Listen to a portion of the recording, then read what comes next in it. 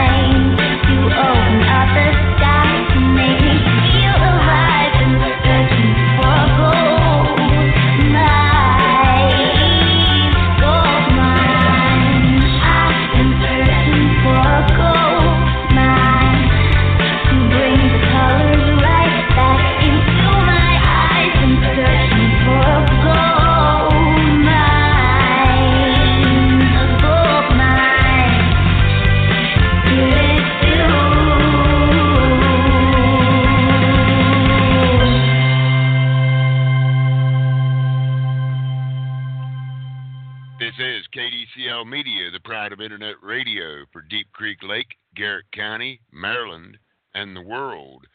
And you're listening to another edition of Oro Expeditions After Dark. I'm your host, Oro Cass. Across the room is my lovely wife, Miss Paula. And it was a lovely day in the neighborhood today. Oh, this is the way I remember Garrett County growing up. Mm-hmm. About 75 degrees, a nice breeze blowing. You sit in the shade, and you actually need a little light sweater or a hoodie. So yeah, today was perfect Garrett County summer day. Well, the dogs didn't think so, but that's because they got a bath of cold water in 70 degrees. But anyhow, it wasn't totally cold. Now, we're not cruel. Yeah, the sun shined on the hose a while, so they had it pretty nice. But we're here to bring you another round of, like I said, Oro Expeditions After Dark. And tonight, we have a feeling there's going to be a couple of special guests stopping by, and we're looking forward to that. We won't bring it up who just yet, but might be quite a few special guests stopping by. You just never know, because it seems that the word is out about Royal Expeditions. Again, we had 134% rise in likes over at Royal Expeditions Facebook over the last 7 days. So things are looking up there. Social media is turning out to be very social over the last couple of weeks. For a change. Well, it has a lot to do with our other show and the little thing we have going with cryptocurrency. That show was on Wednesday nights, but we moved it to Thursdays. So in order to play nice with other radio hosts. So you got to check it out. Thursday nights, 9 p.m. It's Crypto and Then Some with myself and Miss Paula. But this is Sunday, and we're here to talk about gold mining, mostly, and a little bit of And Then Some, which we have a few little surprises for that tonight, too. Sit on your hands. Yeah, right. So then I can't wave at anybody. Then you can't talk. I know. If you sit on your hands, you can't talk. But well, it's you have an excitable personality and you want to spread the energy around, but right. But you have a very sensitive microphone. But onward and upward to other things.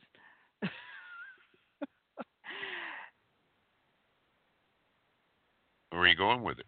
I don't know. Where am I going with that? I sort of lost that train of thought. I had it, and then it went. That's one of those things about it's not your age, it's not the miles, it's how you run them. Right. You sometimes get to the point where in mid-stride you forget where you're going or why you were even going there. Well, a good way to start the show is kind of like we did last week. And I don't know, I didn't prepare by, I guess you would say, vetting this particular diary of a 49er, but I'm pretty sure we're on part 4. Okay. I think we are. Tell me either. But anyhow, if we aren't, we'll get to hear part 4 again. I think part 3 was in 2 parts last week, and I went ahead and read the second part, was the way that worked. We didn't review last week's show to find out tonight, so here we go. Diary of a 49er, part 4, August 25, 1849, Salmon Falls, South Fork of the American River. August 25th. Yesterday I returned to Salmon Falls and am again encamped beneath the old oak upon the hill, Mr. C and his friend being with me. They have slung their hammocks up among the branches where they sleep comfortably, protected from the ants and vermin. My bed is, as usual, upon the ground, where even my night bag does not guard me from the annoying attacks of the ants and lizards. Last night, after I had fallen asleep, my companions were aroused by hearing a coyote barking near us, and soon they saw him come and smell of my hands and face, seeming to doubt whether he would take a bite without being detected.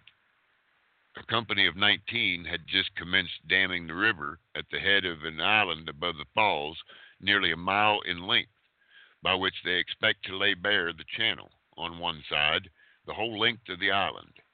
The proceedings of a meeting of the company today, with reference to my admission, were truly Californian. It was first resolved that I should be admitted, and then, as they had been worked 2 days, that I should furnish the company 5 bottles of brandy as the condition of my membership. The brandy was bought and drank, and then a committee waited upon me to notify me that I was a member, and that a trader had furnished them brandy to the amount of $10 on my account. Paid his dues. As they knew that there were no other way by which they could obtain a treat from me, it was bought and drank before I was informed of the transaction. On my way from Weaver's Creek yesterday, I made the acquaintance of an intelligent gentleman from Washington City, who had held there a profitable office under government, and had left a family behind him. He came hoping to better a good condition. A few days' labor in the mines was sufficient to convince him that it would have been better to let well enough alone. His is not a solitary case. The mines are full of such. The wonderful instances of success which those at home are made to believe are common are about in the proportion of 1 to 1,000. Of the 999 cases of failure, or at least of limited success, those at a distance know nothing. Nothing of the privations and discouragements, trials, and dangers and death. August 26th. On my way to the place for preaching today, I stepped into a hornet's nest and was badly stung on my hand. These hornets, called yellow jackets, live around and in our tents and share our provisions. I have had 20 of them on my plate at once. My hand was much swollen, and I feared to be unable to fulfill my engagement with the company by preaching to them. The kindness of the wife of one of the miners, who brought a bottle of hartshorn from the tent and bathed my hand with it, soon relieved me. Our church was God's first temple. My audience were seated upon the grass of the river bank beneath a cluster of pine trees. There they were, from all the states, from Europe, from Africa, from Oceania. Such hours of worship on God's holy day, spent with my mining companions or with some beloved Christian brother who remained steadfast, immovable in his integrity amid the corrupting vices of the mines, will never be forgotten. When we could not walk to the house of God in company, we sometimes walked upon the mountains, and there together sang the songs of Zion, and prayed to the Father, ever merciful and good in a strange land. I take pleasure in recalling to my mind such a noble-hearted Christian who had devoted 1/4 of his anticipated earnings in California to religious charities. It was my pleasure afterward, when in San Francisco, to send him through the secretary of the American Bible Society a quantity of Bibles, hymn books, and sermons, his purpose being to form a Bible class among the miners. He wished them to be sent as early as possible, as he hoped, he said, to get possession of the ground and thus keep out the gambling table and the brandy bottles. September 3rd. We are yet at work throwing a dam over the river. It would be thought, from the manner in which some members of the company talk about what they know must be in the channel of the river, that they expect to do no more work after this.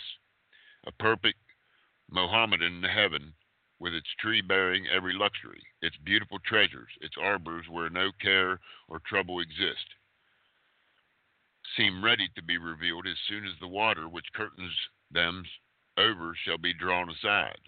An interesting incident occurred today. A young Englishman in our company from the Society Islands was returning to his tent during the interval at noon for lunch and rest. On his way, one of the many strangers he met inquired the way to certain mines below. From this they fell into a conversation upon some indifferent topic, and both being wearied, they sat down side by side upon a rock, little thinking what an interesting and beautiful revelation was about to be made to them. In the conversation, one incidentally inquired of the other where he was from. From the Society Islands, was the reply. With an awkward interest in his manner, he inquired, which island? Tahiti, was the answer. He looked into the face of the other with a searching gaze, and with a deep emotion inquired, what is your name? H, he said. You are my brother, and they are locked in each other's arms. There they are at the bar below me, walking arm in arm and conversing with intense interest. I afterward learned many of these brothers from a lady whose father was the first missionary to Tahiti. September 8th. Our damming operation has been an entire failure.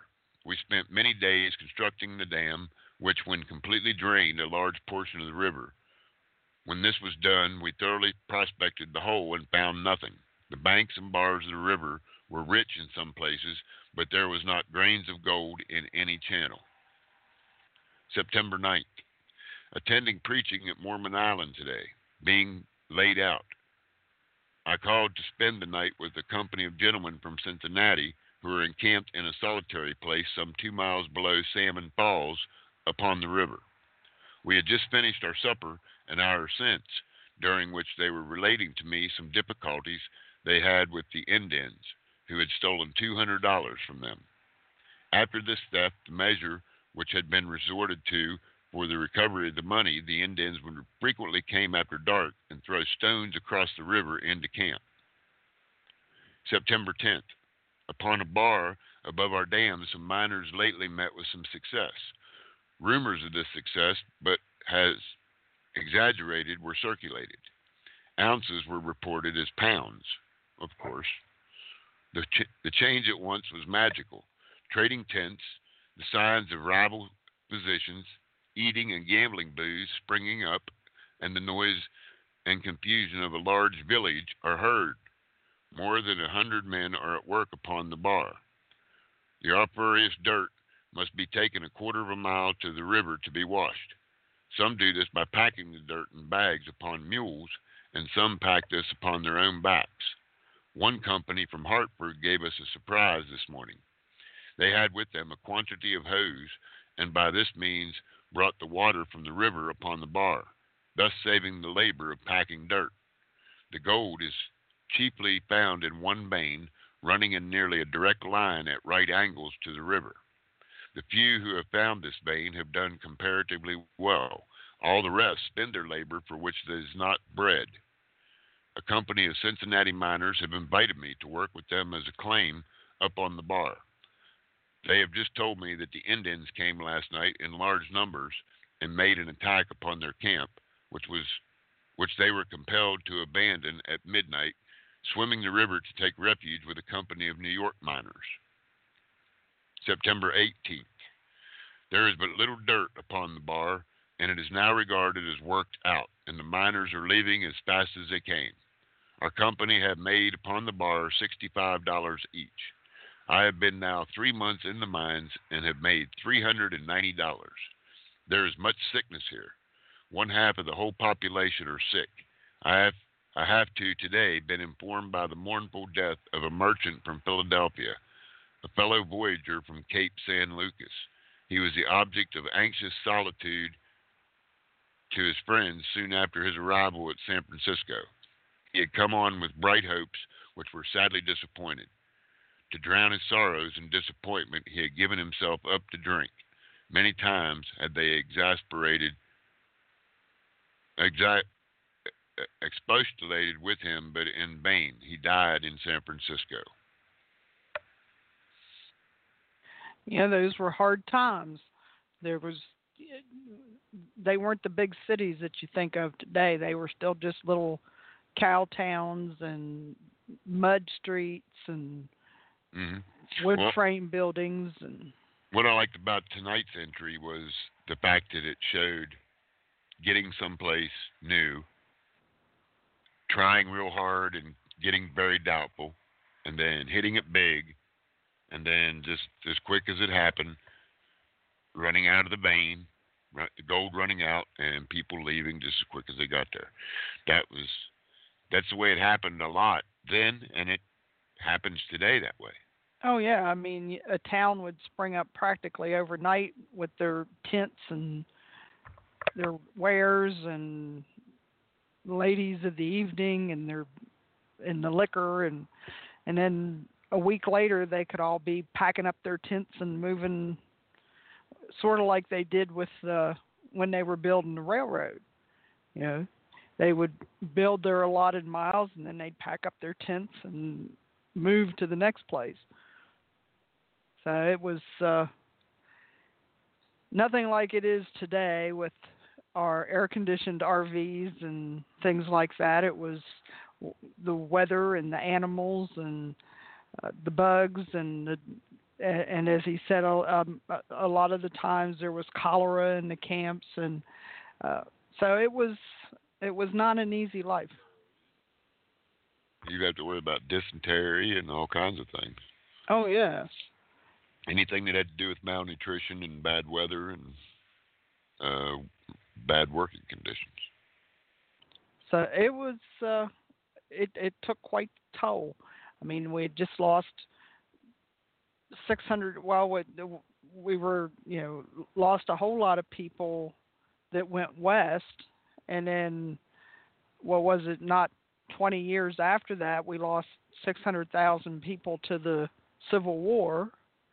So that was a time when you wouldn't think there was that many people in the whole country because the country was so big and so scattered out, but yet you hear about, thousands that died in California in the gold rush and thousands that died in the war, and it just at least to somebody who knows their history, it's kind of mind-boggling. Oh yeah. Now with the way everybody is denying history these days, they might not care. Those of us who grew up under the old education system and learned about U.S. history and world history and not what it is they teach today, which we won't go there, but but it's just like I said, it's to think about it. And even when you think about, and I know I've said this before, but if you think about our grandparents that were born near or right before or right after the turn of the 19th or the 20th century, right? Horse and buggy, you had to be rich to have electricity and running water.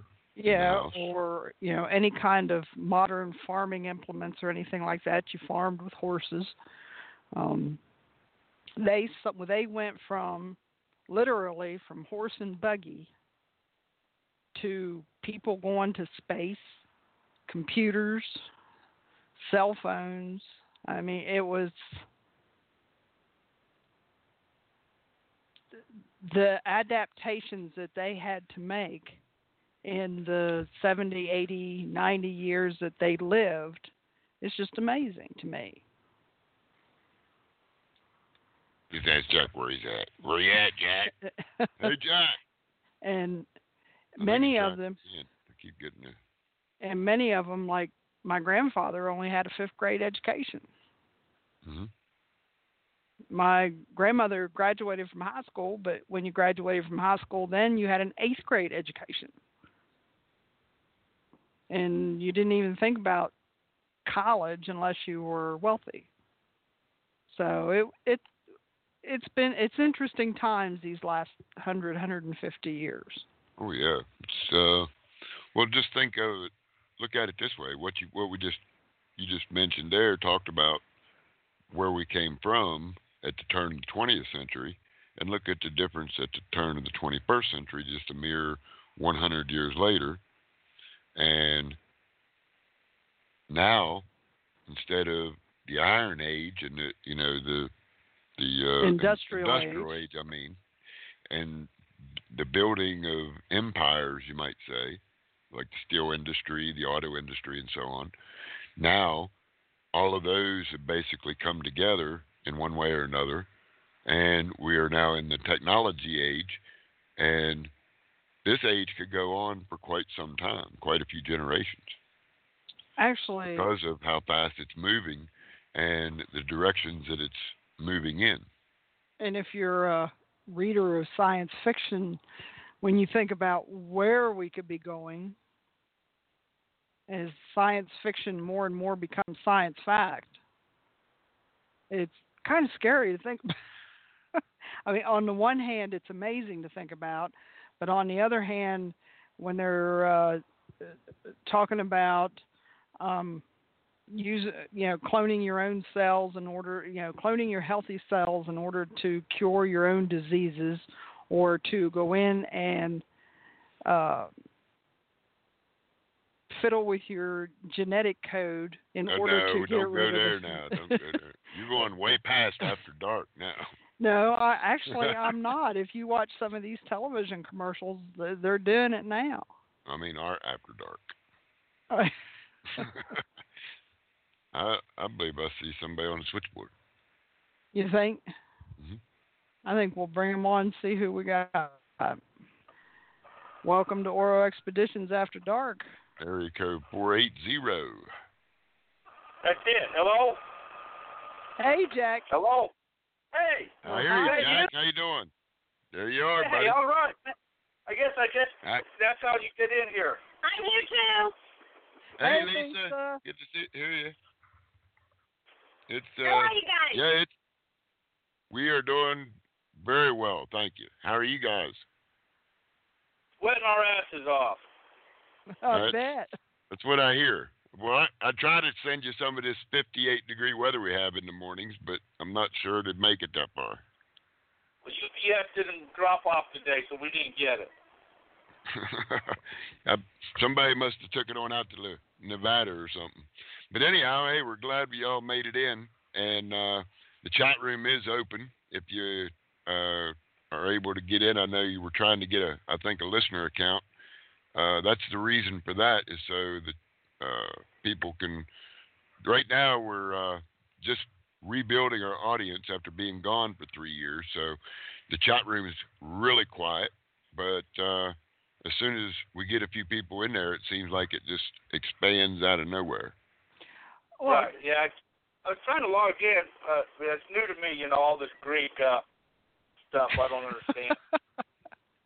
And I forgot to tell you. I told Jack you would send Miss Paula's BTR 101. Well, 5 minutes after he calls is not the time to tell me. Well, we can do it live now. But anyway, we have Jack and Lisa Turner on the line from the great state of Arizona. And Jack does some gold mining and has a show on Mixler called Gold Fever Radio. And he was nice enough to call in this afternoon. He's going to tell us some stories. Oh, yeah, I can tell you some stories, all right, but we'd all be in jail by the end of the day. Well, let me run out and change that to an explicit show and more. No, it's all good. It's all about chasing the dream. That's what it's all about. That's it. You're right. And the showing other people how to do it. I know there's a big rush of people that are, I'd say between now and 2020 or 2020, we're going to see hundreds of thousands of new faces at these gold shows and so on. What do you think?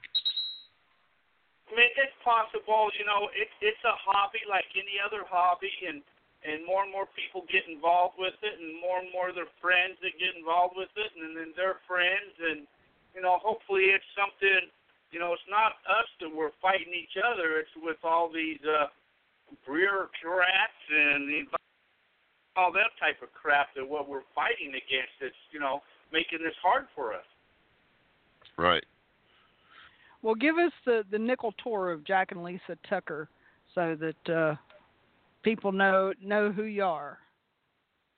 Well, you talked about the helping and all of that, and years ago.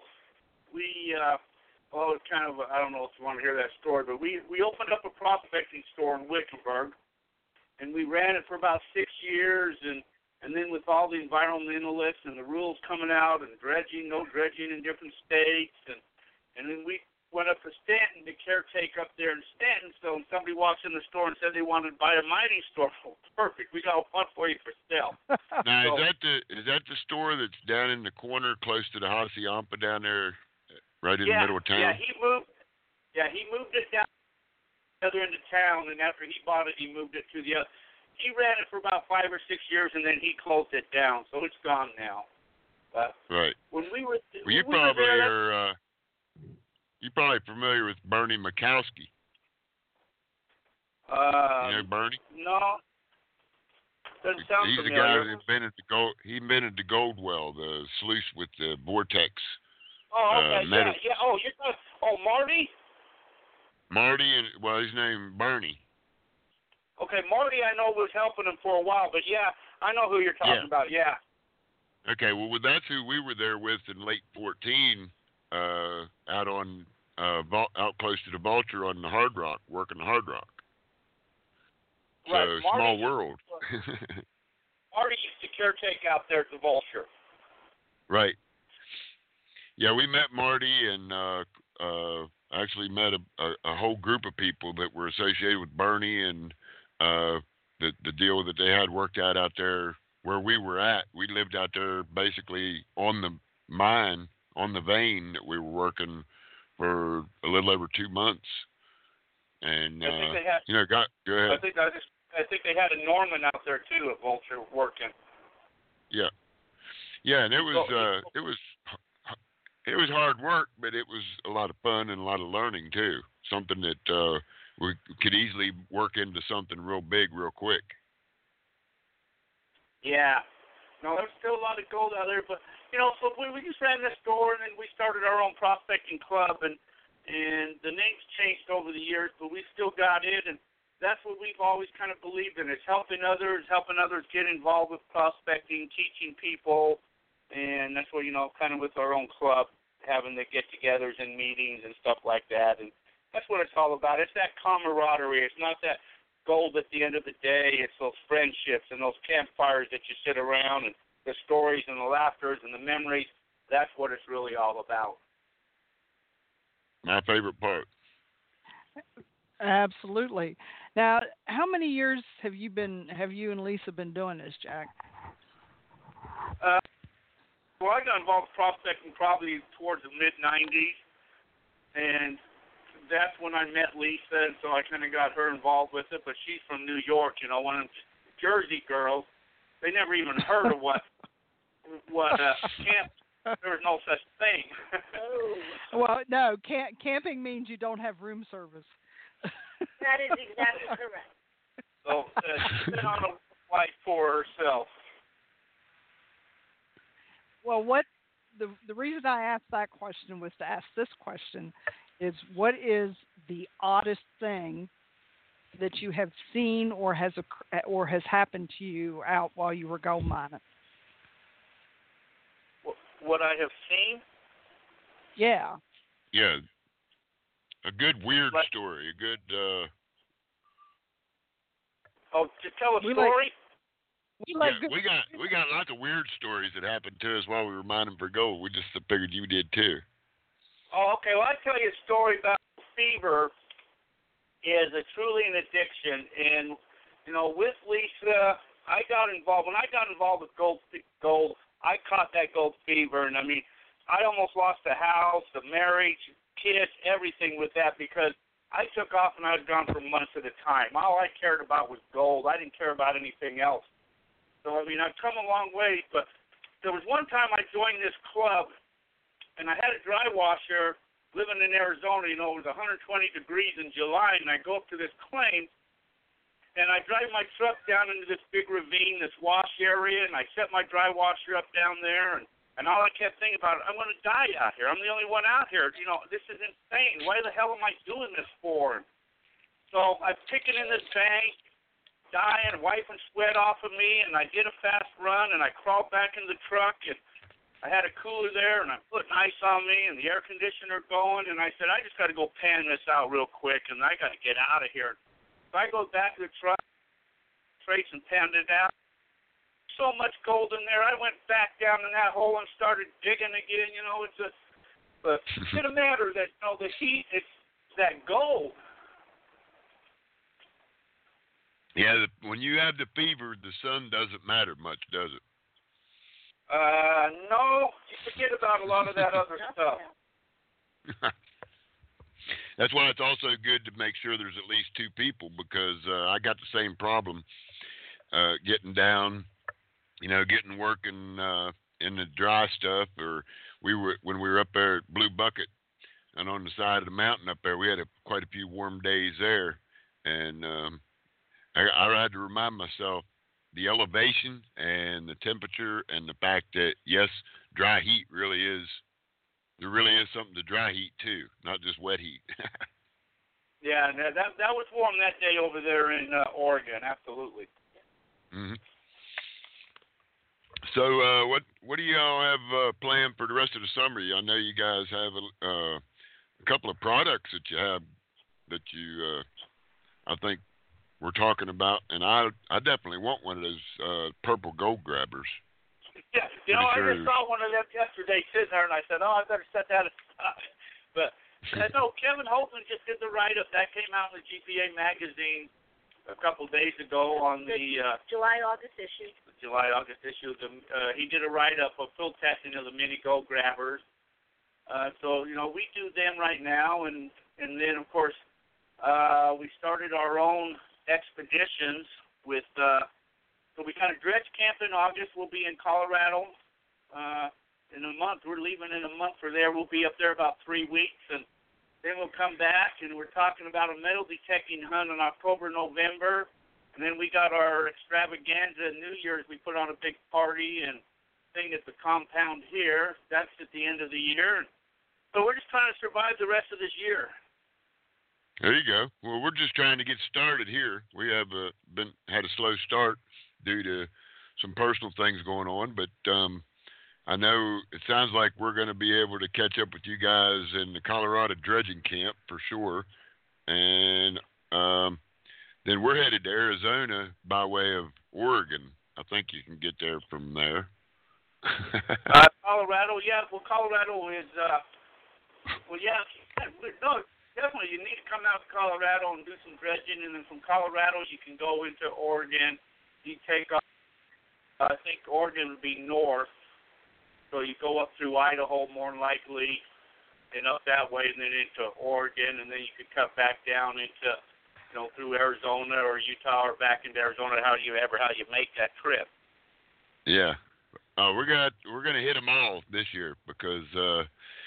It turns out that Oral Expeditions is 18 is going to be retiring the tent of Oral Expedition 17, and we'll just leave that part right there for now. Yeah, if I don't ever have to sleep in another tent, that'll. Yeah, so I did many of those in tents, and like I say, there's I've spent so many days and nights and months at a time out there in deserts and freezing cold and snow and surviving and just chasing that gold and doing that. I've been all over the country. Many states I haven't been, but I've been to almost every western state, and then along the eastern coast, from Michigan all the way down to Georgia, and about everywhere I could go there's any gold, I've been looking for gold. Well, how much, just a ballpark, what do you figure you found over the years altogether? Oh, God, I couldn't even put a thing on it. I couldn't even come close.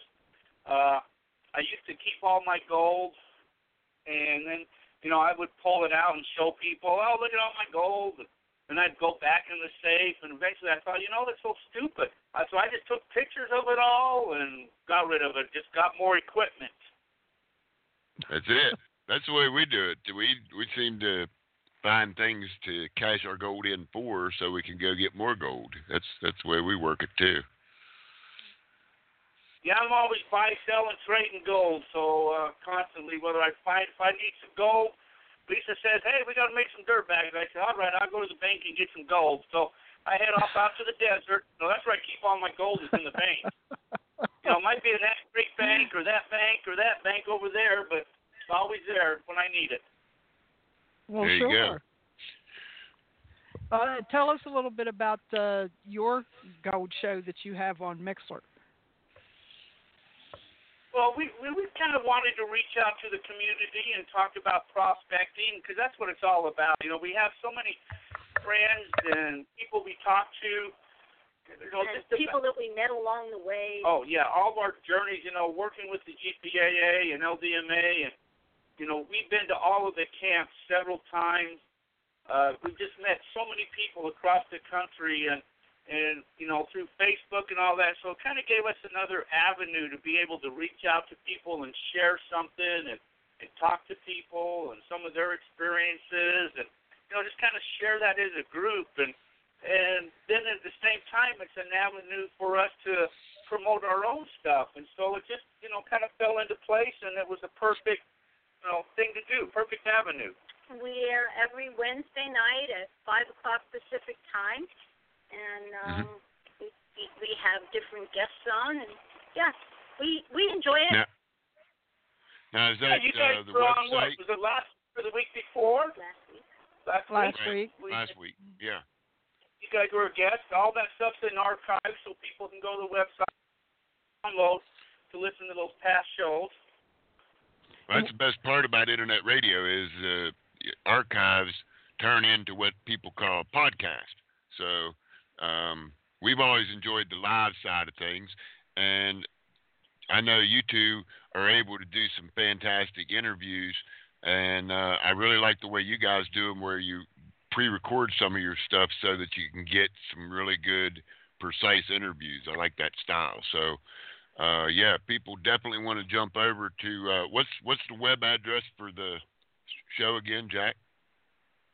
Well, they just go to the website of goldfeverradio.com.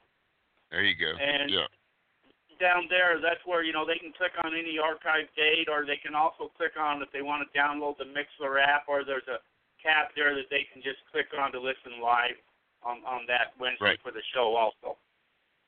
Now, and we'll also be including that link whenever you guys post it for your show. We like to put it over on Oral Expeditions on Facebook also and Twitter, so be a easy place for people to find it there.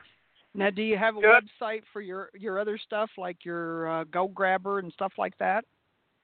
Yeah, that's at gograbberhighbankers.com. Or you can find Jack on Facebook. Well, I'm glad you brought up Go Grabber again. You said something about mini Go Grabber. Is there two different sizes? Yeah, there's a large, and then there's a small one.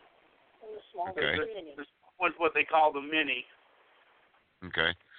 Yeah, I kind of knew the answer to that, but I wanted to get that out there for the listeners. Most of our listeners are happening in the archives at this point. Like I said earlier, we're putting together an audience once again, and we're looking forward to hitting the road here in the next week or two and taking this whole mess with us. So it's going to be a blast. We'll be in Colorado because we'll be talking live to everybody there on dredging, and airing all of that. So that's what the show will be when we're in Colorado. I imagine we'll be able to get a simulcast there while we're sitting around the campfire talking, swapping all those the dredging stories. Absolutely. We'll have a blast. It's going to be fun. Well, Jack, can you guys, if you guys have time to hang out with us just a little bit, we're going to take a quick break here and let everybody that is listening, more than likely be listening in archive. I got a quick song I want to dedicate to you two just because you're here. It's something that we had on our switchboard. We had this on our switchboard for years and played it on the Oral Expedition show. So there were some weeks we were doing a couple of shows a week. So this one was one of my favorite, and I want to bring it back right now. And we're going to be right back after this. If you guys are still hanging out, that'd be great. We're going to be on for another full hour until 11 p.m. Eastern. So everybody hang out, take a break, get your favorite beverage warmed up or cooled off, whatever, and we'll be right back. 1, 2, 3.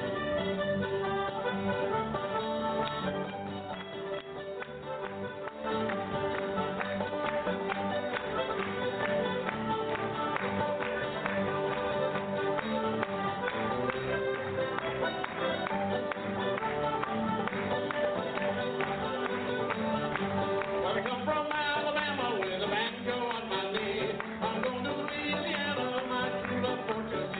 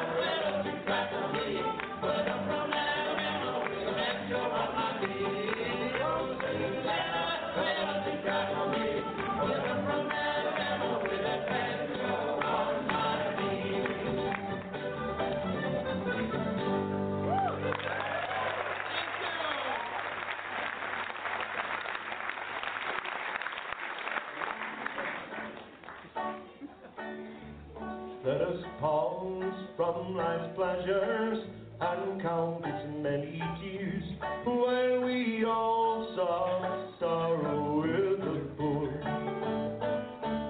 There's a song that forever will linger in our ears. Oh, hard times come again no more. To the song sigh of the weary, hard times come again no more. Many days you have lingered around my cabin door. Oh, hard times come again no more. 'Tis a song that is wafted across the troubled way to the wail that is heard upon the shore. It is the dirge that is murmured around the lonely grave. Oh, hard times come again no more.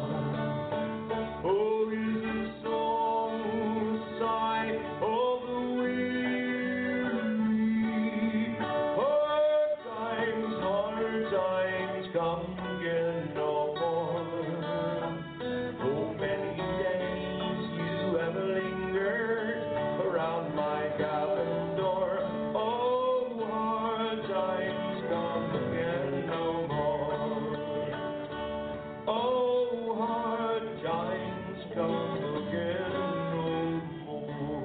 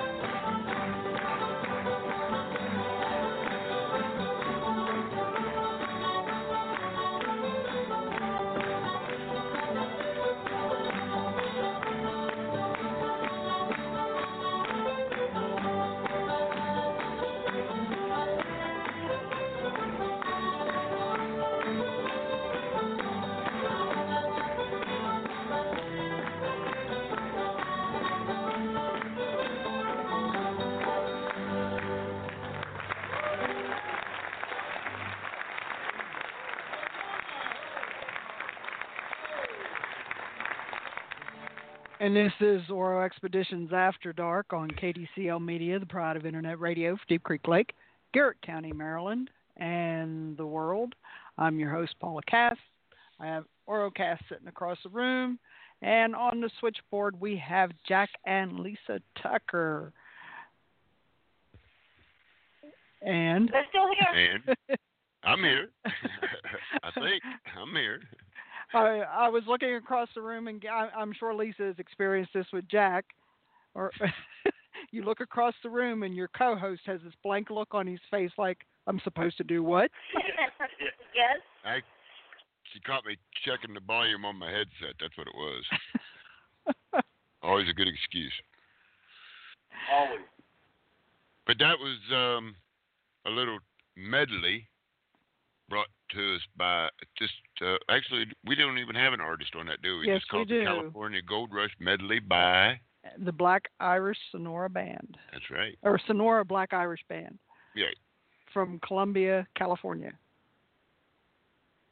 Cool.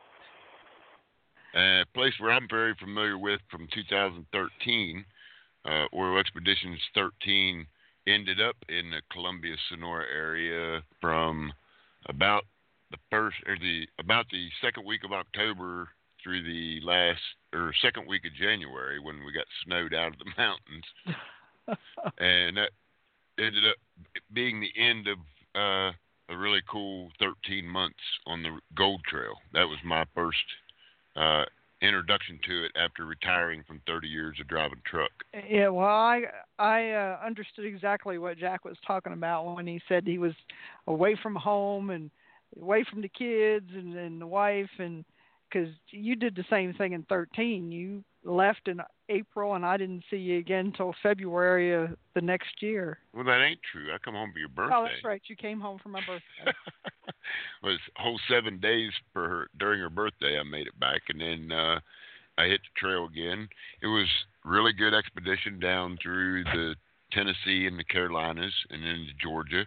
Ended up over in Alabama doing some big river dredging, and the second half of the expedition, after coming home for her birthday, I'm not sure what happened. We were supposed to be in Coker Creek area dredging for the very first date where they set it in September through February for dredging, and we were there about 2 weeks, and all of a sudden somebody handed me some money and said, take your expedition and go to Oregon and get us some real gold.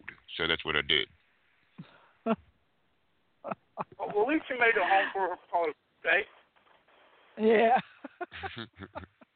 It was in July, though, so it was a little inconvenient for him, but he made the extra turn anyway. Right. Well, at least it did was that. I was just going to say, one year I told Lisa I was going to take her out for her birthday. And she said, where are you going? I said, we'll go up to the Hilton and spend a weekend up there. And she said, okay, that sounds like cool. Well, I didn't mean the Hill 10. I meant the hills. The hills. Well, we went up to the mountains, and she didn't like spending her birthday up there while I dry washed all weekend. Well, yeah, she's expecting spas and room service, and instead you gave her dirt and rocks. It's kind of the equivalent of like getting a toaster on Christmas. That's right. Well, but Lisa got a dress one year for her birthday. She's gotten high bankers. She's gotten sluice boxes. She gets all types of cool stuff for her birthday. Hell, now I have all the high bankers I would want. Every color. And, she doesn't want them, so I end up having to take them, but she gets them. That was what my next question was. Did you enjoy using all of her gifts? Yeah. What a guy. But you made the comment that you had been to all the camps on both coasts, and do you have a favorite, or do they all have their own little something je ne sais quoi that you like? They do. Every one of them, Michigan has a little big grassy knoll you drop down to. It's peaceful, quiet, no hookups, no gold. But it's right in the middle of town. Yeah, right in the middle of town.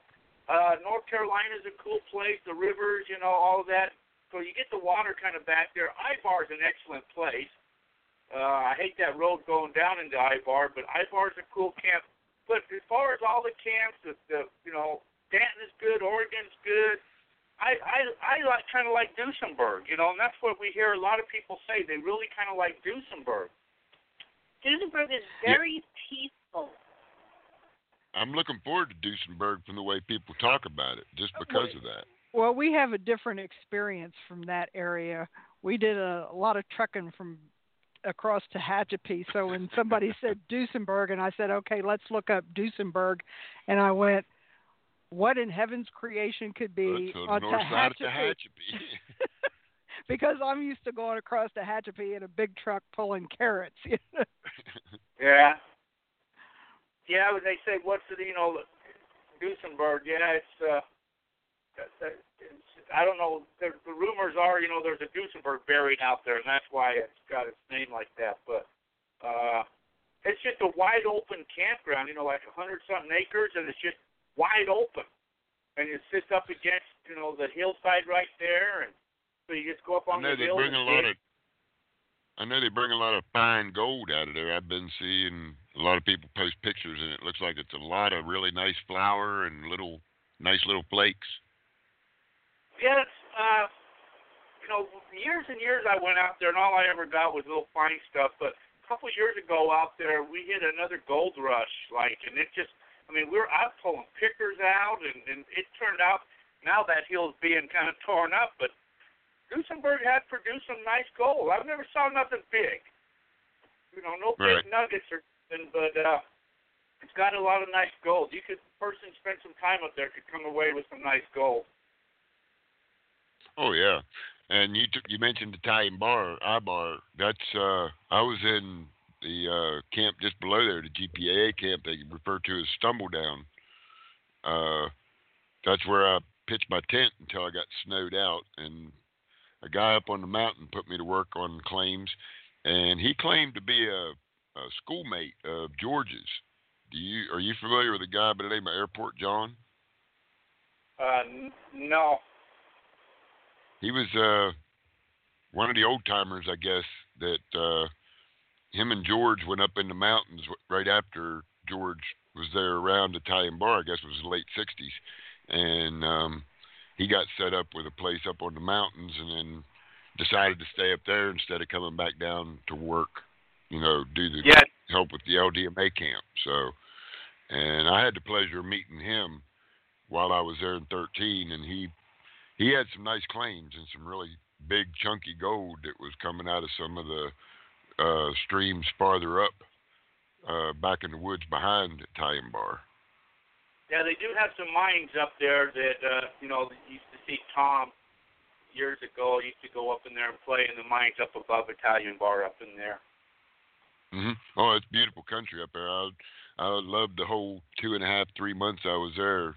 I guess it was more like 3.5 months, but it was the people that live up there are clannish, but if you're welcomed by one of them, then the whole group takes you in, and it's really I always since 2013 I've been known to say a lot that the gold mining community reminds me a lot of the old trucking community of the 80s and early 90s.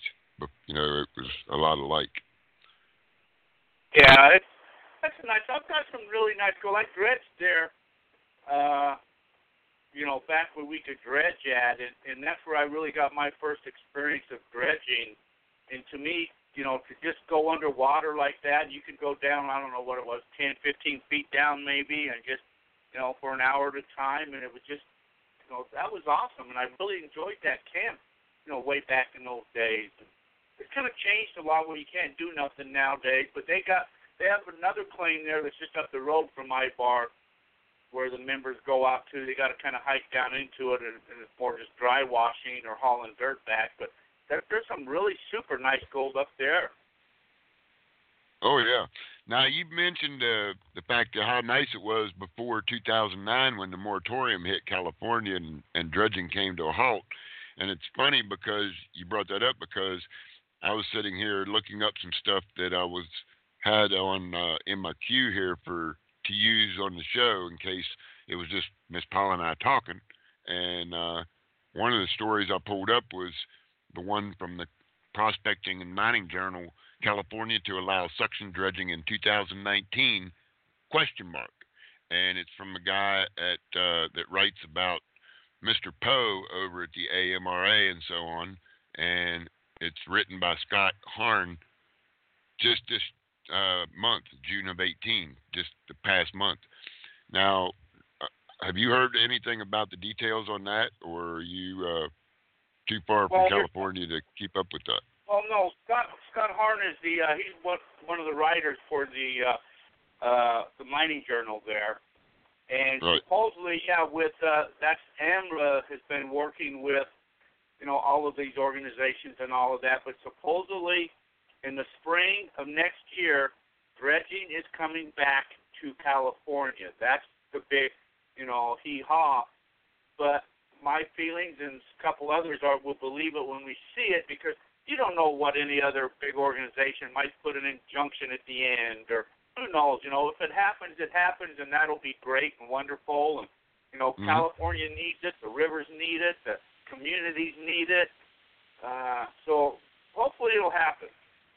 Well, you talk about, the rumor mill on Facebook and all the different social media places went crazy when the word came out, about permits they're going to have permits that were $2,000 and so on. But this story just basically says it's going to be around $200, something like that. Right. But if you think of the number of people that are ready to take their dredge and get in the water in the state of California right now and take that times 200, yeah, California stands to make a nice little chunk of change right off the bat. Not not to mention the people to come in the future. And California probably needs all of that revenue right now. Yeah, they do. They really do. It's sad what's going on in the big cities in California. It's really. I used to truck out there. I used to really like going to California because we did, as Miss Paula said, we used to haul a lot of produce, seafood, and different things. It was San Francisco and the Oakland area and all of that. The historic areas were always so clean and everything, and it's just sad the way they've gone and since we've made the turn here into the 21st century. Yeah, it's sad. It really is. It used to be. There's a lot of places we used to really enjoy trucking, and now you couldn't pay me money to go back there. We got a story about being back there. I thought that's why I pointed at you. Maybe you'd share your Oakland Walmart story. Oh well, yeah. Sitting in the parking lot at Walmart about midnight, just trying to catch a few hours sleep till we could make a delivery, and there's a high-speed chase and gunshots, and it was like the OK Corral. the security guard come over, and he told us, he said, "I don't have a gun, but I'll be right here in case you need me." I'm like, okay, I'm not sure how that's going to help, but he was too. He made laps back and forth while we were pulling a small utility trailer, 12-foot trailer, hauling specialty motorcycles around the country for people, and in between gold mining. That's what we used to get from one place to another to gold mine, and it worked out pretty good most of the time, except when we ended up in places like that. Had to be right up the road where it was a really nice place, but it was a gated community, so no way to get in. But we've heard a lot about Jack's adventures, so now I think it's time to hear some of Lisa's point of view on her or Jack's adventures. Well, a lot of Jack's adventures Lisa wasn't at, so I only so I can't give you any point of view there. But my basic deal was always just going out. Either I would go out with him when he went prospecting, and I'd take a book, and I'd sit in the sun, and that's what I do. It was only recently where I started to shovel some dirt, and there's actually pictures of that, and people laugh and say, "What, you're shoveling dirt?" Yeah, well, maybe in my old age I decided that's a way of getting some exercise anyway. That's right. Well, now, you guys just look for gold when you're out digging, or do you also look for what we refer to as PLRs, or pretty little rocks? I'm not a big, I pick up a lot of rocks, but I'm not a big rock hounder. I kind of, a lot of times will look for the rocks for the association of gold. And right. When I find all of that, then I kind of think, oh, yeah, there's probably gold around here. And then if I see some of the other stuff, I maybe mark it on GPS or take a bucket home. And that's why sometimes I have 70 buckets in my yard and I haven't a clue where they all came from. Well, it sounds like that you could, now when we go through Arkansas, they have tables and tables of quartz crystals and all kinds of rocks set up in their yards. When you go up to northwestern Nevada, you got a whole desert full of black obsidian. We kind of like and it's like a yard sale for rock hounds, so you could just put them all out there on tables. Yeah. Yeah, believe it or not, Jack, there are certain people here out there running around that will buy a rock. It doesn't even have to be a pretty rock. So that's one reason I can't wait to get to Arizona. Yeah, no, people buy anything without a doubt. If you can market something the right way, people will buy it. But no, I mean, there's a lot of times, and then if I need my buckets, I will literally, like right now, I probably got 30 buckets full of dirt. I couldn't tell you where they came from. But when I need some gold, I'll just throw something up and just slam them all through there and run them all and get my buckets back and get the gold, and then they start collecting again. That's the way we were. We actually hid a discovery bucket from ourselves. The claims that we have at just outside of Bumblebee up there towards Cleator. I was telling you about the day we did a discovery was the last day we were spending in Arizona before headed north, and we had a bucket, 5-gallon bucket, but it only had about a third of a bucket worth of dirt in it that Paula had spent, I don't know, a good 2 hours digging and scratching and sweeping and I was crevicing in this wash that was in our claim that we had just claimed up. So we put the bucket in the trailer. We got a new haul to do that took us up to Washington State, Spokane, as a matter of fact. And we got busy with that, and we forgot about the bucket with the gold in it or what we was hoping was gold from Arizona from the discovery. So we get up to, I got to tell on myself because I got angry one day, a little bit later than a few days after that, we were in a little place just north of Riggins, Idaho, on the Little Salmon where it comes up pretty close to running into the Snake River at a boat ramp. And I was digging around in the trailer and my battery was dead. My deep cell battery was dead, so I wasn't able to run the stuff that it would normally run. And so I got to tossing stuff around in the trailer, and a pile of stuff fell over, and here sat this bucket. Well, I immediately recognized it, snatched it up, hollered at Paula, told her what it was, run down to the river, and it turns out that I'll just say we could have bought quite a bit of gas with the discovery gold that was in that bucket. It was in there for a good 3 weeks before we got to find it. At least. That's what happens whenever you travel with a former bed bugger that likes to pack high and tight. Yeah, but it's all that. Yeah, I totally understand. My first 13 months or so in a big truck back in 1983 was working for North American Van Lines. That's what she's referring to. Oh. Yeah, whenever you travel with Oro, there isn't any place in the trailer that has just a scotia room to stick one more thing. Well, I remember seeing your camp up there in Oregon, and that was a pretty full camp. Yeah, for that little flatbed trailer. That's what I said, too. How in the hell we get all that on there? Yeah. But you know, and I've talked about that with people, and people talk about, you know, we were there on an awesome time in history. Oh, yeah. Oh, yeah. In Oregon. That was getting clipped. It don't get any more awesome than that, actually, except for when it's going to happen again. But it'll never happen again right there where we were, I don't think, ever again. That's what's cool about it. I'll never see another one probably in my lifetime. You know, that was to be right there and experience that right when that thing came over and just that honest, to me, that was probably one of the 7 most wonders of the world for me. You know, I thought that was totally awesome. It really was. Well, now don't be talking so bad about yourself now, because I think the next one comes in somewhere around Alabama and goes out across Maine. Is it either 25 or 26, I think. So it's not that far away.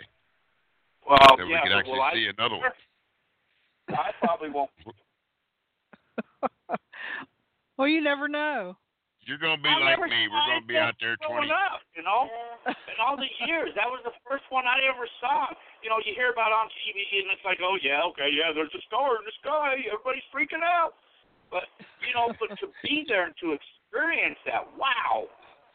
It was awesome. That was the part where we got to take our glasses off and actually look at the actual eclipse. And where we were, we got to experience it. If I remember right, it was 2 minutes and 36 seconds, I believe. Something like that. Oh, I didn't before it actually started to turn. You were supposed to wear glasses? Well, no wonder my eyes hurt. I was going to say, you had yours on the dog, didn't you? on Tony. Yeah. No, I was taking pictures and droning and stuff, you know. I was using my glasses on my camera, trying to see what it looked like that way. So, yeah, and then I'm sitting there trying to do a video while it was the black circle with the white ring around it with the pink. They said it was like pink and purple in the white ring. I can't get it to come in. And right when it went to turn, somebody said, "Okay, it's turning." And at the exact same time, somebody said, "Hey, if you got your video on auto, man, it won't focus. You got to do manual focus." And the moment that I was able to hit manual focus, it was going back the other direction. Yeah, I just put my camera on whatever, and I just took like a million pictures. Just click, click, click, click, click, click, click, click, click, click. And then I turned to where, went through them all, and the ones that turned out, I kept. All the other ones I discarded, but I got some pretty cool shots. But, yeah, let's say that was pretty awesome. It wasn't, and again, that just falls back to that same thing to have, what was there, 50, 60, 70, 80 people sitting out on the lawn staring up at the sun, all together. And yeah, we're all there for a gold outing, but yet that camaraderie brought us all together watching an eclipse, and that's what people are talking about today in that. Right, and there was people from all over the world that knew exactly where that camp was that day, because we actually had to have the National Guard stand post at the gate to keep people off of the gold claim and off of the private property while the eclipse was going on. They were coming trying to, thinking, oh, it's an open field, we can just walk over there off the interstate, but it didn't work out that way. So, no. But at the moment it was going on, I got pictures of the interstate where it was lined up on both shoulders. The cars stopped and everything. It was incredible. Oh, yeah. You could hear, traffic. You hear traffic all day long going up and down there, but for that, 5 minutes or 10 minutes on that interstate, everything was definitely quiet. Yeah, that's what I said. That was such an awe moment.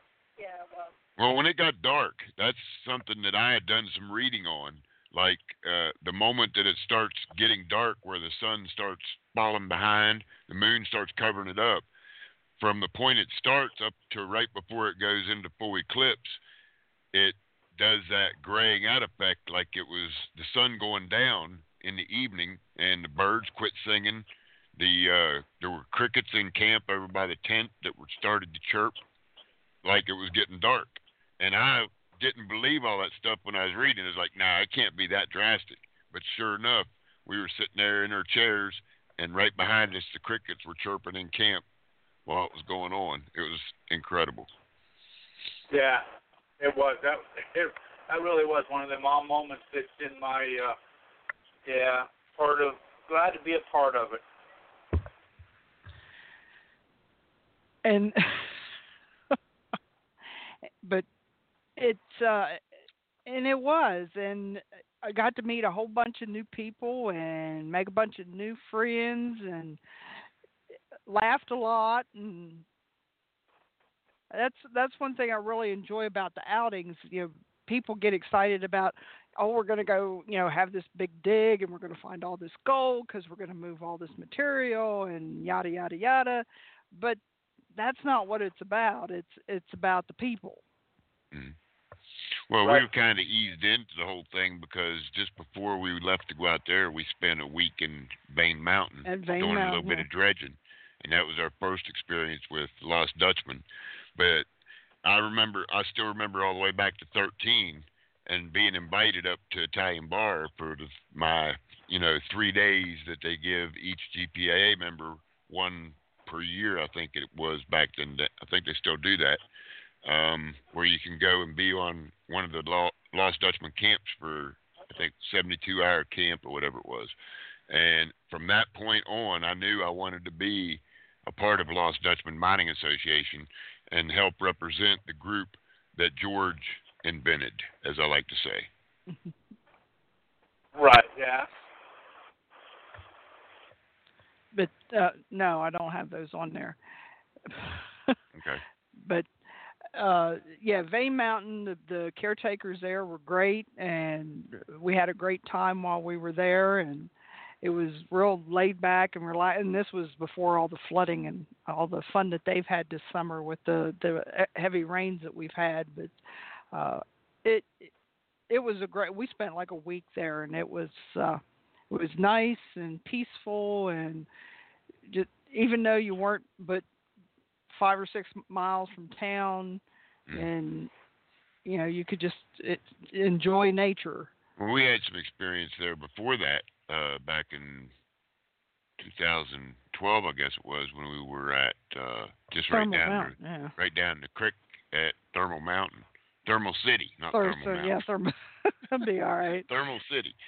So that was back when the people that owned it before the new owners got it, and I found that place actually by driving around with the tractor trailer right before I stopped driving, looking for some place in western North Carolina where I could park a truck and find some gold. And I'm driving down this road, and I look up, and here's this sign that says Thermal City Gold Mine, Gold Camp, or whatever it was. It said, I'm like, I think I found it right. And I go to pull in, and that driveway where you go in is like pretty steep down into the river bottom. Luckily, there's a big enough field at the bottom of it to turn a 53-foot trailer around. But I just drove down in like I owned the place, and the guy come walking up. He said, I believe that'll fit right there. Just park it right there if you're going to hang around for a while. That was my first experience with them, and then we went back that Labor Day and spent 3 or 4 days there then. Yeah. Did you guys ever at Bay Mountain meet John and Abby, the caretakers there? No, it was Vonda and Brian. Yeah, Vonda and Brian just took it over. Yeah, they were there before they were. But John, he's a big dredger, and he's supposed to be up there in dredge camp, both of them, to kind of help out and talk about dredging and help a lot of people with the dredging there in Colorado. Well, that'd be great. And I'm really looking forward to that because it's been a while since I've been in the water, and it's time to get the wetsuit wet again. Yeah, I tried to get in my wetsuit the other day. It ain't happening. Didn't quite work out for you. Oh, you're still high bidder, by the way, on that thing, too, yeah. Cool. Somebody else had their eye on it, so they're taking it away, but they're waiting till the end, They don't want to get into a bidding war. So. Well, if they're worried about me bid warring them, you can let them know they can have it. So they've already been told that. So, but they always say, like the old saying, if I bid, somebody else will just bid, and it'll just keep going up. So I'll just go ahead and wait till the end, and yeah. That just takes all the fun out of an auction. Now I'll tell you. Well, it was just. Yeah, we just threw that on there to try to entice people and try to, Well, with it getting harder and harder to find places to go dredging, I would think these dredgers would jump all over the chance to be able to get their feet wet.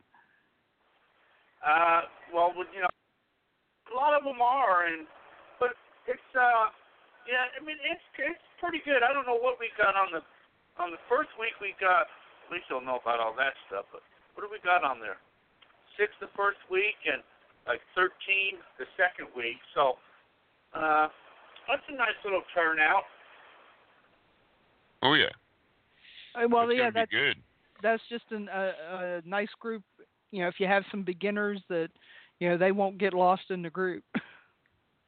Yeah, some of these people have never dredged before.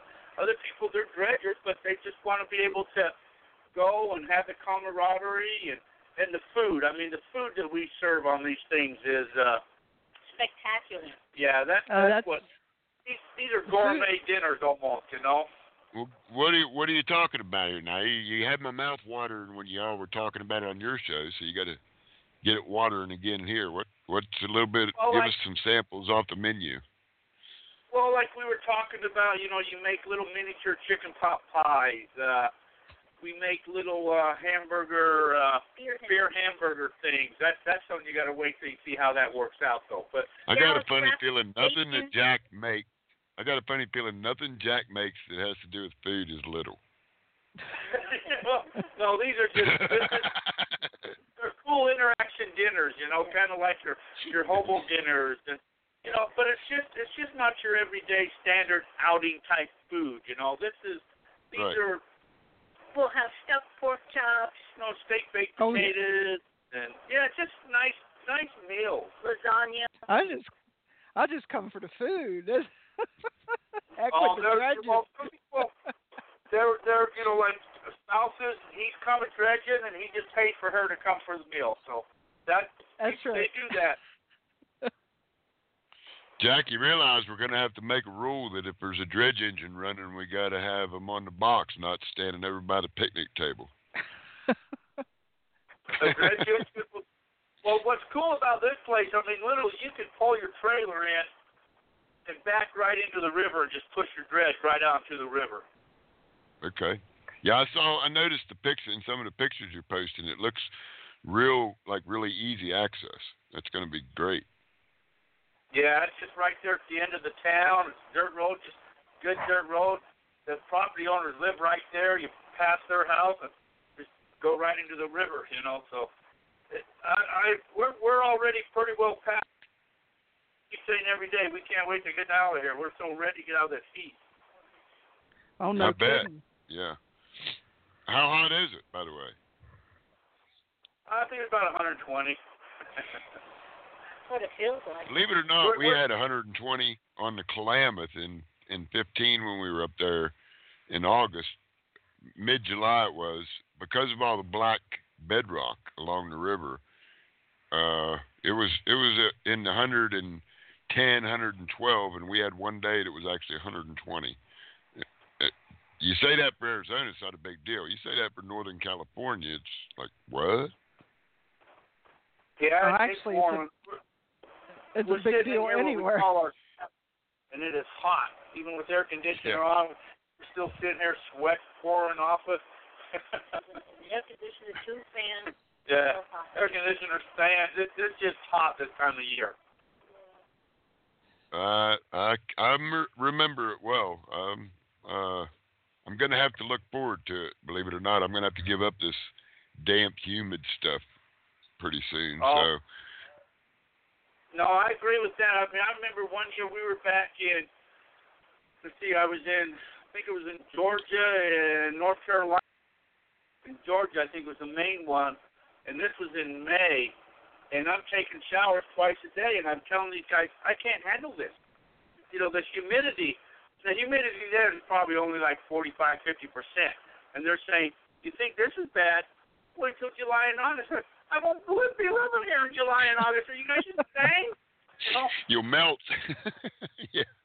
Turn into a mushroom. That's what I feel like here where we're at. It's like I'm waiting to take root as a mushroom. Yeah, it's hot here, but we don't have that, that humidity. Except in the monsoons, we might get up in the 20%, 30% humidity, and it kind of gets humid there for a little bit, a few hours a day or something. But I used to go hunting in Colorado every year in that 9,000, 10,000 altitude, and in August we're getting snowed on, and I can't deal with cold anymore, and I won't do it anymore. I'll put up with this heat any day before I cold anymore. Now, I actually brought a little treat to Wickenburg when we were there. We were, what was it, January? Yeah, it was in January. It snowed. January, and I've got pictures across the street from Bernie's of snow on the palm trees. It snowed like 6 inches in a matter of a few hours one morning, and then it was melted, and it was 80 degrees by 1 o'clock. And the ground was dry again. But yeah, there for just a couple hours, it was snow on the ground in Wickenburg just for us. Yeah, no, it will snow. We'll probably never get snow where we're at, but Stanton, about 4 years, Stanton will get snow. Sometimes they get a little dusting, it was nothing major, but about every 3 or 4 years, it gets that hard freeze where it'll get down to like about 25 degrees, 24 degrees, right, and everything freezes, and it's raining and cold and miserable, and they're a little bit higher than what we are here. We're only about an hour away from Stanton, but they're probably about 1,200 feet higher or 2,000 feet higher than we are. Yeah, you guys are down toward about halfway to Quartzsite, aren't you? Yeah, we're kind of right between Stanton and Quartzsite. Yeah, my 2 favorite places in Arizona. That's good. You'll be easy to find when we get there, because that's right where we'll be. We can take off up to Havasu, Parker, One Direction 45, Quartzsite 45, Stanton, Wickenburg 45. So we're right in a perfect location right here. Oh yeah. You planned that, didn't you? Oh, but it worked out just perfectly. We're gonna spend a couple of months out running around. Well, maybe 3 or 4 months up to where it ends up being somewhere around the 1st of December. We're planning on spending from now till then running around gathering up gold and seeing how many different types of gemstones and so on we can find, and do like a pack rat and show up in Quartzsite sometime around Christmas time when the big flea markets are going on through the new year. And I've heard if you have 5-gallon buckets of stuff that the vendors love it when people like us pull in and just get rid of stuff real quick. So we're going to go hang out there and then go ahead. No, I was just going to say, yeah, they do. They always want to buy new rocks and stuff. But out here, the only thing I could point you to is crystals and Apache tears. Apache tears will work all day long. Yeah, those are pretty. But we'll take you up. I have to get the 4 of us out running around together sometime on the Gold Trail and see if we can figure out a way to get up around Flaming Gorge, up around the Utah-Wyoming border, where the fire opals hang out. That's where I'd like to go spend about a month in there, in that area. See how many fire opals we could find. So, but what do you see for the future as far as gold and everything? The price. A lot of people have a guess that it's going to kind of hang out to where it's at. Others say it could go upwards of $1,500 up into, say, $2,000 an ounce. What do you think? Well, they've been talking about, gold was supposed to reach $2,500 a year, and gold is just one of those things. It's an unpredictable ally. I mean, if you think about it, you're dealing with a piece of metal that's worth all this money, and even like platinum. I mean, from what it was worth, then platinum dropped way down, and now gold will always be valuable. Gold will never be worth zero. Right. Will gold reach that high, that high point? I think once upon a time the United States used to probably be number 1 in gold mining, but with all the restrictions and all the crap, other countries, I think the United States is now, China and Russia and all these other, places are flourishing, and they're becoming, great nations now with producing gold and mining. So a lot of gold keeps being dumped into the market from like China and Russia and all these other places. So it tends to keep that. I don't know if gold will ever get that high. I mean, it'll stay around where it's at, it'll hover, it'll drop, it'll go up a little bit, it'll hover, it'll drop. Unless something drastically happens where, like, let's say if everybody starts driving spaceships tomorrow, we're going to need all that gold for those circuit boards. Now gold will go up. But unless that happens, gold's going to be its normal, Supply and demand, my friend, supply and demand. It's a matter of that and how much of it exists. And the good news for us and generations to come is the word is that about 10% of everything on the planet has been found at this point.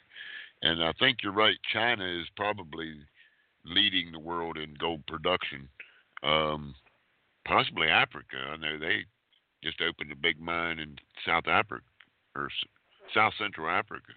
Well, they don't have the environmental controls in place that we have here in the United States. I mean, if you look at the air quality in China, everybody's running around wearing, masks over their face and practically up to respirators because you can, hold the air in your hand. Yeah. No, you're absolutely right, Dee. And this is what people don't understand. Everything is either mined or grown. Everything. Right. From everything. Computers to your vehicles to your cell phones to your house to the roads you drive on, the cell towers. Everything is mined. And if we can't mine in this country, we have to start importing all these minerals from other countries like China. So these minerals, the steel is now cheaper. But as we have to import, that country then flourishes because, all the mineral exports and everything. So they start to grow as a nation, and us as a nation starts to die. And that's what's happening. All these wackos, they can't see what they're doing to their own selves. And they're actually hurting us, and they're helping other countries without even realizing it.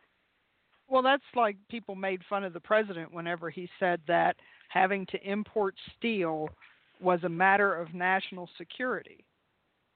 And people don't understand what he's saying. Anything that we have to import that we need, like you were saying, the gold, the silver, anything like that, any of the metals that we use in the things that we manufacture, if the supply got cut off tomorrow, we're screwed. Well, they have to import it because it's cheaper to import than for us to mine it because of all these restrictions. And if you figure somebody opens up a gold mine and now they've got to they got to hire the employees, they got the security, they got all the testing, they got all the bonds and all the permits, and it's not feasible to mine anymore. It's cheaper to import it. That's what's sad. We have so much. There's a story just today about the another old steel mill being brought back online here in the Northeast, and I think that's a sign of things to come if we can keep on the path that the president's laid out here, as far as bringing back some of the industrial age and bringing back these all of being able to mine and being able to supply the manufacturers and things with U.S.-made metals. So it could be that we're moving into a time where the miners are back on top again. And that would be, he's on track. He's fighting a lot of oppositions, and with these Pennsylvania and the coal mines and the steel mills and all them mining stuff, they're all cheering. You saw the thing years ago with Hillary when she was trying to shut all that stuff down, Obama. They just want to close all that stuff down and have you totally dependent upon the government, where at least, so it's always been kind of said, I've always said, and, freak out, I get all types of hate mail or something, but, Democrats is like they're taking the country in the wrong direction, and every time a Republican gets in there, it's like a Band-Aid. It's a temporary fix on stuff, but then when they're gone, the country starts to go back downhill again. So right now with Trump, he's being fought with people. They don't like him because he's not bought by any special interest. He's not paid for by any environmentalist. He's doing his own thing, and he's actually doing good for the country, and people don't like it. Well, some say that he could stand in the middle of Fifth Avenue and give away $100 bills for a year, and somebody would find something wrong with that, So you're right. What I think is, if he's able to pull off some of these big things on his agenda, say North Korea disarmament, which I say is probably was his biggest, his toughest thing. He said he's going to increase the whole tax decreasing taxes and the tax thing. He's going to do even more for that. Working within the country, the bridges and roads and so on. So I think if the EPA is the biggest problem as far as the mining, especially in this area. You talk about the coal. Well, you got to have coal to make what's known as coke, and coke is what makes the steel, the process for steel. So it all goes hand in hand. But the problem there, the coal that it takes to make good coke is the anthracite, high sulfur coal, which there you go. The EPA is in the way, and they've been put in the way over the years by these different politicians. Like you said, it flip-flops back and forth. I think it's President Trump's job to do what he has to do over the next 6 years. Yes, I said 6, to do what it takes so that in 2024 we have another Republican businessman, just like. And, yeah, if we hopefully that's what will happen, and that they're screwing things up, and it'll be a big boost for our economy just to keep things going the way they are. Absolutely, and I think I realize with business it's all about the bottom line and what your profits are, but I think business has to start using best practices instead of the way they did it before the Clean Air Act in the 60s and 70s. We're 90 miles south of Pittsburgh, so we remember what it was like. We used to get the acid rain from the steel mills in Pittsburgh, but because people did not want to spend the money to update their steel mills that would filter out all the stuff going into the air. So I think if we would get a good combination of best business practices and a hands-off government, I think we could find a happy medium. Well, I think that mining today is probably done more economically and more safer than at any time in history. Uh-huh. I mean, that's true. I mean, we got to have mining. Absolutely, we have to have mining. And true, we do have to still, protect our environment. But there's a trade-off. When you mine, there is that trade-off. There is a danger factor. There is a pollution factor. Those are the trade-offs. That you do that. So they get oil out in the middle of the ocean where it's not polluting anything. Well, then, you got an oil spill, and here you go. It's like, because they're driving their cars around, they don't figure out where that gas is coming from, Mm-hmm. Well, and we've been on both sides of the coin there with our shows in the past. We were on the air when the whole mountaintop removal mining thing was just getting ramped up in southern West Virginia. Mr. Blankenship was in the process of becoming a federal criminal, and we were on the side of the EPA at that point because the large corporations were coming in with their heavy equipment and millions of pounds of explosives, removing the top of a mountain and pushing it off on the side in order to get to a 15 or 16 foot seam of high-priced anthracite coal. Now, what happened in the process was streams, towns, schools with children in them, and so on, was all covered up basically, either with what was left of the mountain or the residue, what was even worse, the toxic residues from all the explosives that took place, and it polluted the water tables. It closed down whole towns. And it threw rocks in people's houses. threw rock boulders through people's houses and so on. And then the worst part was the after effect. Once these mines were established, was the multiple millions and sometimes billion-gallon sludge ponds that were left behind, and the byproducts of taking out that coal. So there again, it's a two-sided coin. And we, like you said, Jack, we have to be able to take care of both sides of that coin. And I think if people just, they've got, they got your environment or your protection agency administration. That's their job, to air quality. They do what they need to do. It's just that they got to get a handle on all these other restrictions and bonds, and where it makes it, where it takes it. In other words, let them do their job. And it's kind of the same way, you hear people say people shouldn't go out or something like that. They got wildlife officials that they count the herds. They know how many deer is there. They have to open it up for hunting to allow, people come in and kill them. But if they don't, they're going to die anyways. They're going to die of starvation or they're going to die whatever. So let the people do their jobs. These agencies that they've been elected to do, they know what they're doing. And as far as everybody else getting involved and adding extra stuff onto it, it's just making the matters all worse. Well, it's the same thing with the timber industry. Right now, they have this wildfire that's out of control, burning from California into Oregon right up along Interstate 5. And the number one reason for these wildfires that they have in the West, especially in the West, is poor timber management, poor forest management, because the what we call the nature Nazis have been at it so long for the last 8 years plus that now you have millions of acres of forest that have been eaten up by beetles or whatever the reason is. There's for every one live tree there might be a dozen dead trees in this forest.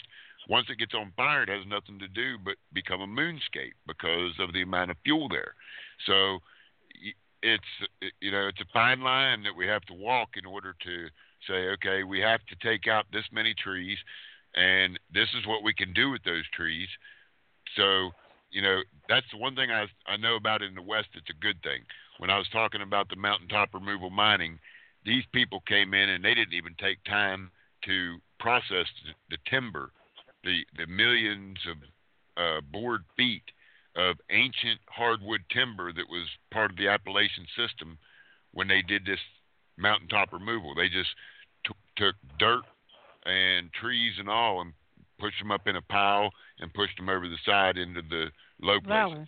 So, that's the one extreme, and then government screwing it up on the other extreme, on the western side with not allowing the right kind of forestry to take place and the right kind of harvesting of dead trees especially. We were part of that. We got stuck on the way to a claiming just outside of Sacramento up at, what was that? Forestville. Yeah, we told that story last week on Jack and it was on Lisa's the show. Right. And, that was crazy that we weren't able to go gold mining because of a forest fire that was created by politics.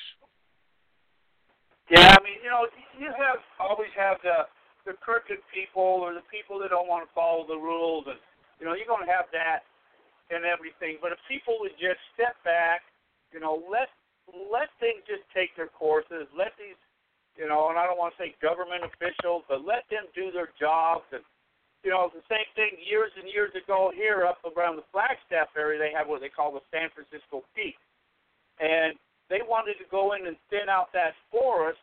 Well, everybody said, well, if you go in there, well, at least the people up there, we're going to file lawsuits and all that. So they never did it because of all the lawsuits. Well, 2 years later, the whole place burned down. Then the following year, they had all the mudslides, and everybody's houses are, wiped out. And they're saying, well, why don't you guys do your job? Well, hey, why don't you allow us to do our jobs and quit trying to sue us every time we do, So, right.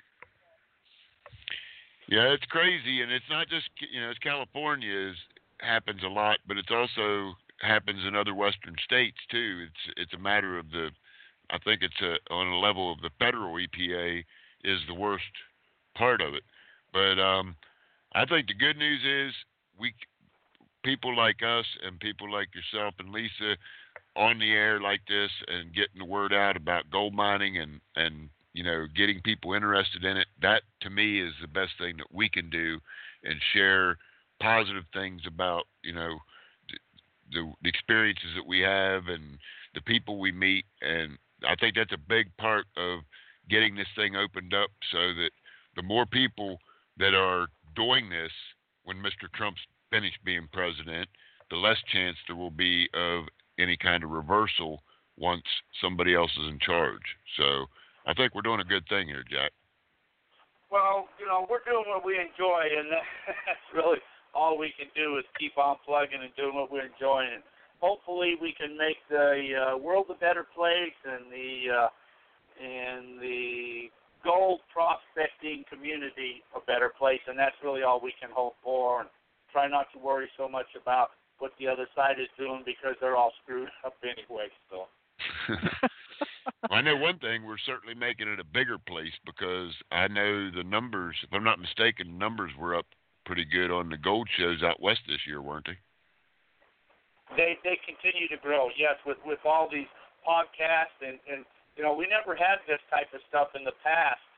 All you had in the past was like Fox News or Rush Limbaugh or something like that, that have their listeners. But man, now you got everybody out there doing this stuff, so we're growing. Well, that's one of the great things that the internet opened up was information. Mm-hmm. We can get the information out there on numerous platforms. Yes, and that's good. And I want to thank you and Lisa for stopping by tonight, and remind everybody to listen to Jack and Lisa Tucker on Mixler Radio, on Gold Fever Radio at 8 p.m. Eastern Time on Wednesday. Did I get that right, Jack? Yeah. Yeah, 8 p.m. or 5 p.m. Pacific, as we like to say. They used to say Pacific.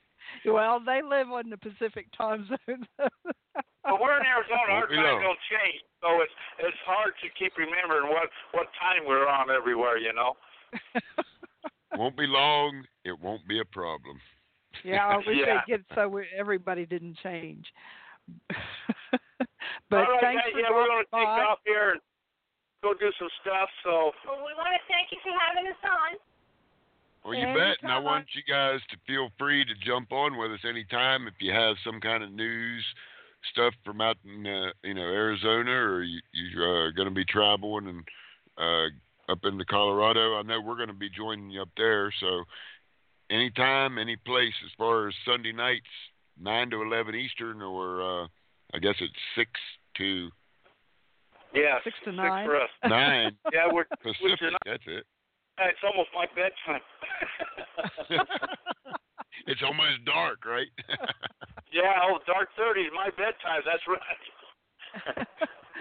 Well, thanks a lot, guys. Stop in anytime. All right, you guys take care. Have a good evening. Thank you. All right, you too. Okay. Jack and Lisa Tucker from Go Fever Radio over on Mixler. Great couple. Oh, yeah. We had a blast in Oregon last year. We were up there almost we were actually in camp about a week before the everybody big got eclipse started, and everybody started showing up for the event. And then I believe, if I'm not mistaken, we were there almost a week after. Yeah. So we had a lot of time to hang out with Jack and Lisa and a lot of other people in the Lost Dutchman Mining Association. We highly recommend that organization to anybody listening, along with the Gold Prospectors Association of America. You can look either one of those up at their respective www. And also, I want to put a little plug in, since we were talking about Northern California earlier, a little plug in for the new 49ers out of Happy Camp, Dave McCracken and crew, Derek Eimer, and I know a whole host of people up there that are having a blast this summer, getting lots of great gold out of the Klamath. And my buddy Justin Dennig, he's up in that area. We'll probably be catching up with him sometime in the summer season. So, yeah, it's going to be a busy time for us here pretty soon.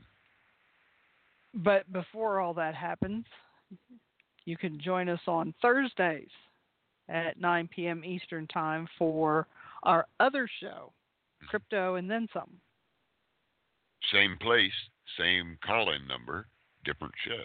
Right, and and if you missed the show, either of the shows, make sure to catch us on the archives at blogtalkradio.com/KDCL Media, and all of our archives are there, and you can go back and listen to some of the golden oldies. Oh yeah, great sunset. But no, that's what I was showing you. Yeah, I know. It was your sunset. Oh, my sunset. On their page.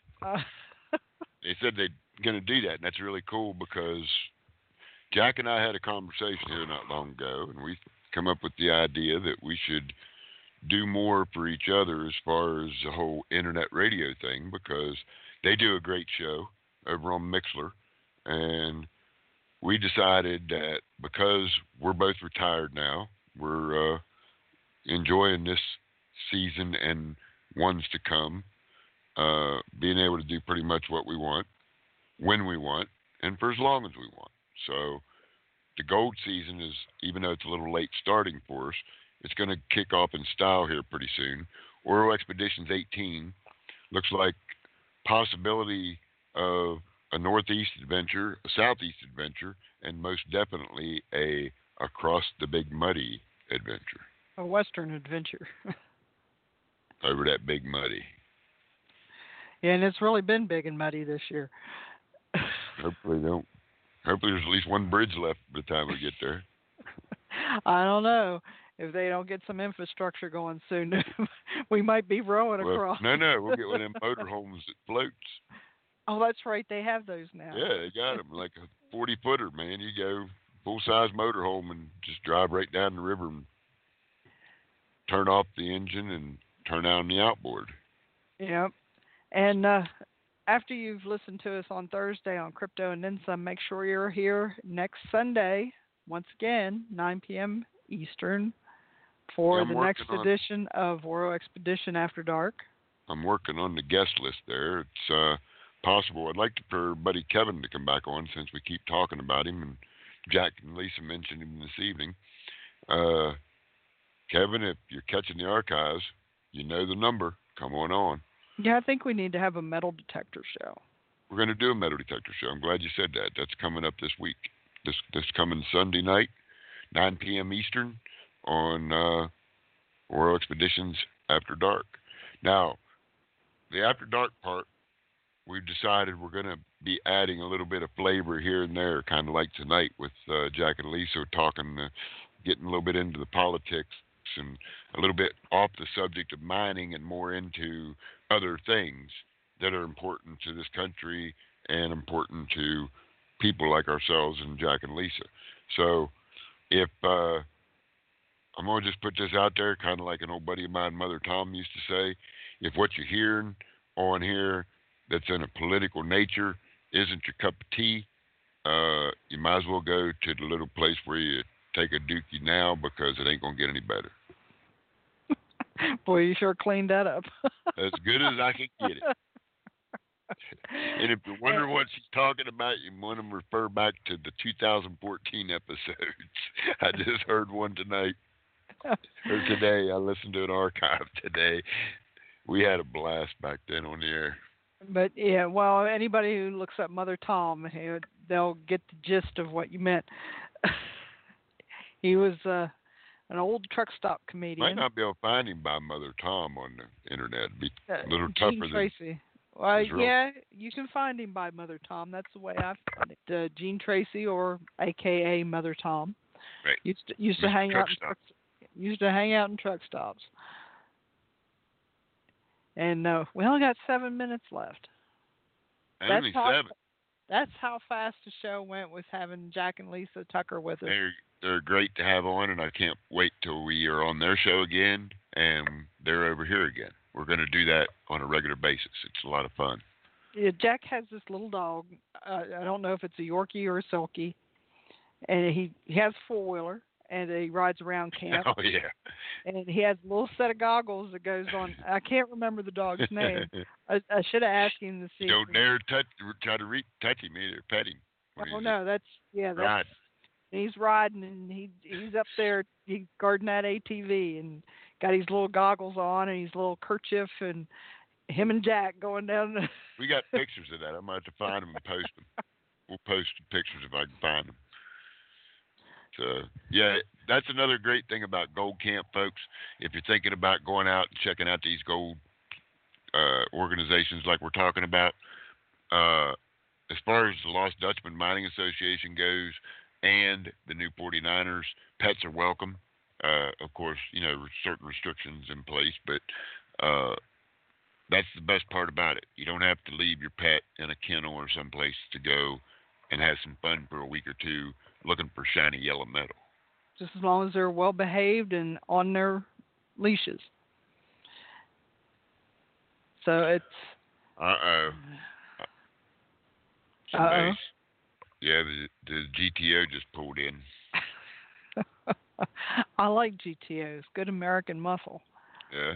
Rosalie must have just bought one. Looking good. I don't know where. Well, I do know where that came from, but we'll just leave that there too. It's a good thing we got her microphone tuned up for her right now, and because we're about to put this one in the can. Yeah, well, it's a little early tonight, but it's been a big night. So join us Thursday night, 9 p.m. Eastern, for Crypto and Then Some. And we'll be back here next Sunday night for the next edition of Oro Expeditions After in case Dark. you're wondering what the Crypto and Then Some's all about, you might want to cruise over to www.orocastblockchain.com. And if you want to find out more about our gold mining adventures, it's oroexpeditions.com. Exactly. The two most asbestos sites there is. Check out the marquee, because there's links in the marquee to both sites. And just click on the link. Seymour. That's right. Seymour and Don't Crypto. forget to click on Seymour, too. And to take us out of here tonight, our I guess if a couple is supposed to have their song. No, you said this was my song. This you is Oro's this song. to me. Yeah, when First time I heard it. When Oro was out on the road in 2013. 2009. Was it that long ago? When we first started, I believe you turned me on to this the first year. Yeah. Oh, I thought this was this came out when you were gold mining. No. If I remember right, I was trucking and you were getting ready to go on a trip with me because we were doing the radio show. We just started it, and we decided to do Chasing the Silver Eagle, or the trucking show. Over the road. And it was before we had other drivers that was coming on with us all the time. And if I remember right, you said you were here and I was trucking on a show, and you said, I've never done this before, but I want to dedicate this song to my husband. Right. Because I said, what is it you never done before? He said, I just said it. Dedicate a song to my husband. And here we go. Rosalie Shear. Good night, everybody. Campfire on the mountaintop, run till the sun came up. No place I'd ever rather be. Slept below a bed of stars, no sign of trucks or cars, just you and I over the sea. When the tide came in, you had to find high ground to save me. That seems to be just what you do. I can only hope with all my heart that maybe, baby, if you're gonna move along, you're always gonna wanna take me too. Don't matter if we're rich or poor, you know we've both been there before, and I'd follow you around the world till the end of time. A twin bed in a cheap hotel, the big city never did us well, busted TV and a broken chair, holding hands down the avenue, watching all the silly things that people do. We stroll along without a care. When the rain came down, you threw your coat on the ground to save me. Oh, that seems to be just what you do. I can only hope with all my heart that maybe, baby, if you're gonna move along, you're always gonna wanna take me too. Ooh, don't matter if we're rich or poor, you know we've both been there before, and I'd follow you around the world till the end of time.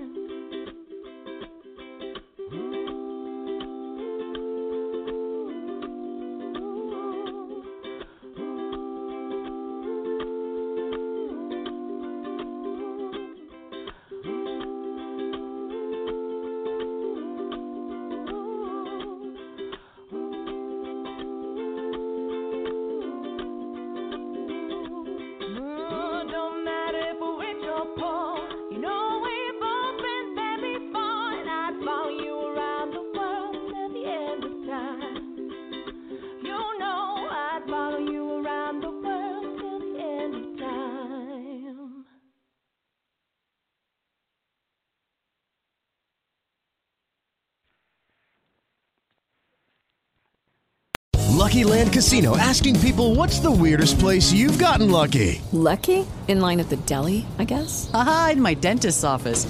More than once, actually. Do I have to say? Yes, you do. In the car before my kids' PTA meeting. Really? Yes. Excuse me, what's the weirdest place you've gotten lucky? I never win and tell. Well, there you have it. You can get lucky anywhere, playing at LuckyLandSlots.com. Play for free right now. Are you feeling lucky? No purchase necessary. Void where prohibited by law. 18 plus. Terms and conditions apply. See website for details. Tax day is coming. Oh, no. But if you sign up for Robinhood Gold's IRA with a 3% match, you can get up to $195 for the 2023 tax year. Oh, yeah. Sign up at Robinhood.com/boost by tax day to get the biggest contribution match on the market. Subscription fees apply. Investing involves risk. 3% match requires gold for 1 year from first match. Must keep IRA for 5 years. Robinhood Financial, LLC, member SIPC.